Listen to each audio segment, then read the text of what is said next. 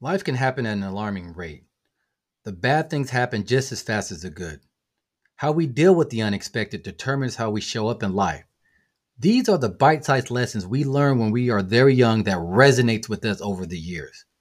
Unfortunately, it isn't until life comes at us harder than we ever thought it could that we are forced to tap into these lessons.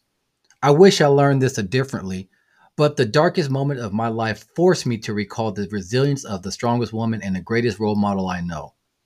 Join me as I journey through the grief, the gratitude, and the growth with the lessons of resilience my mother left with me.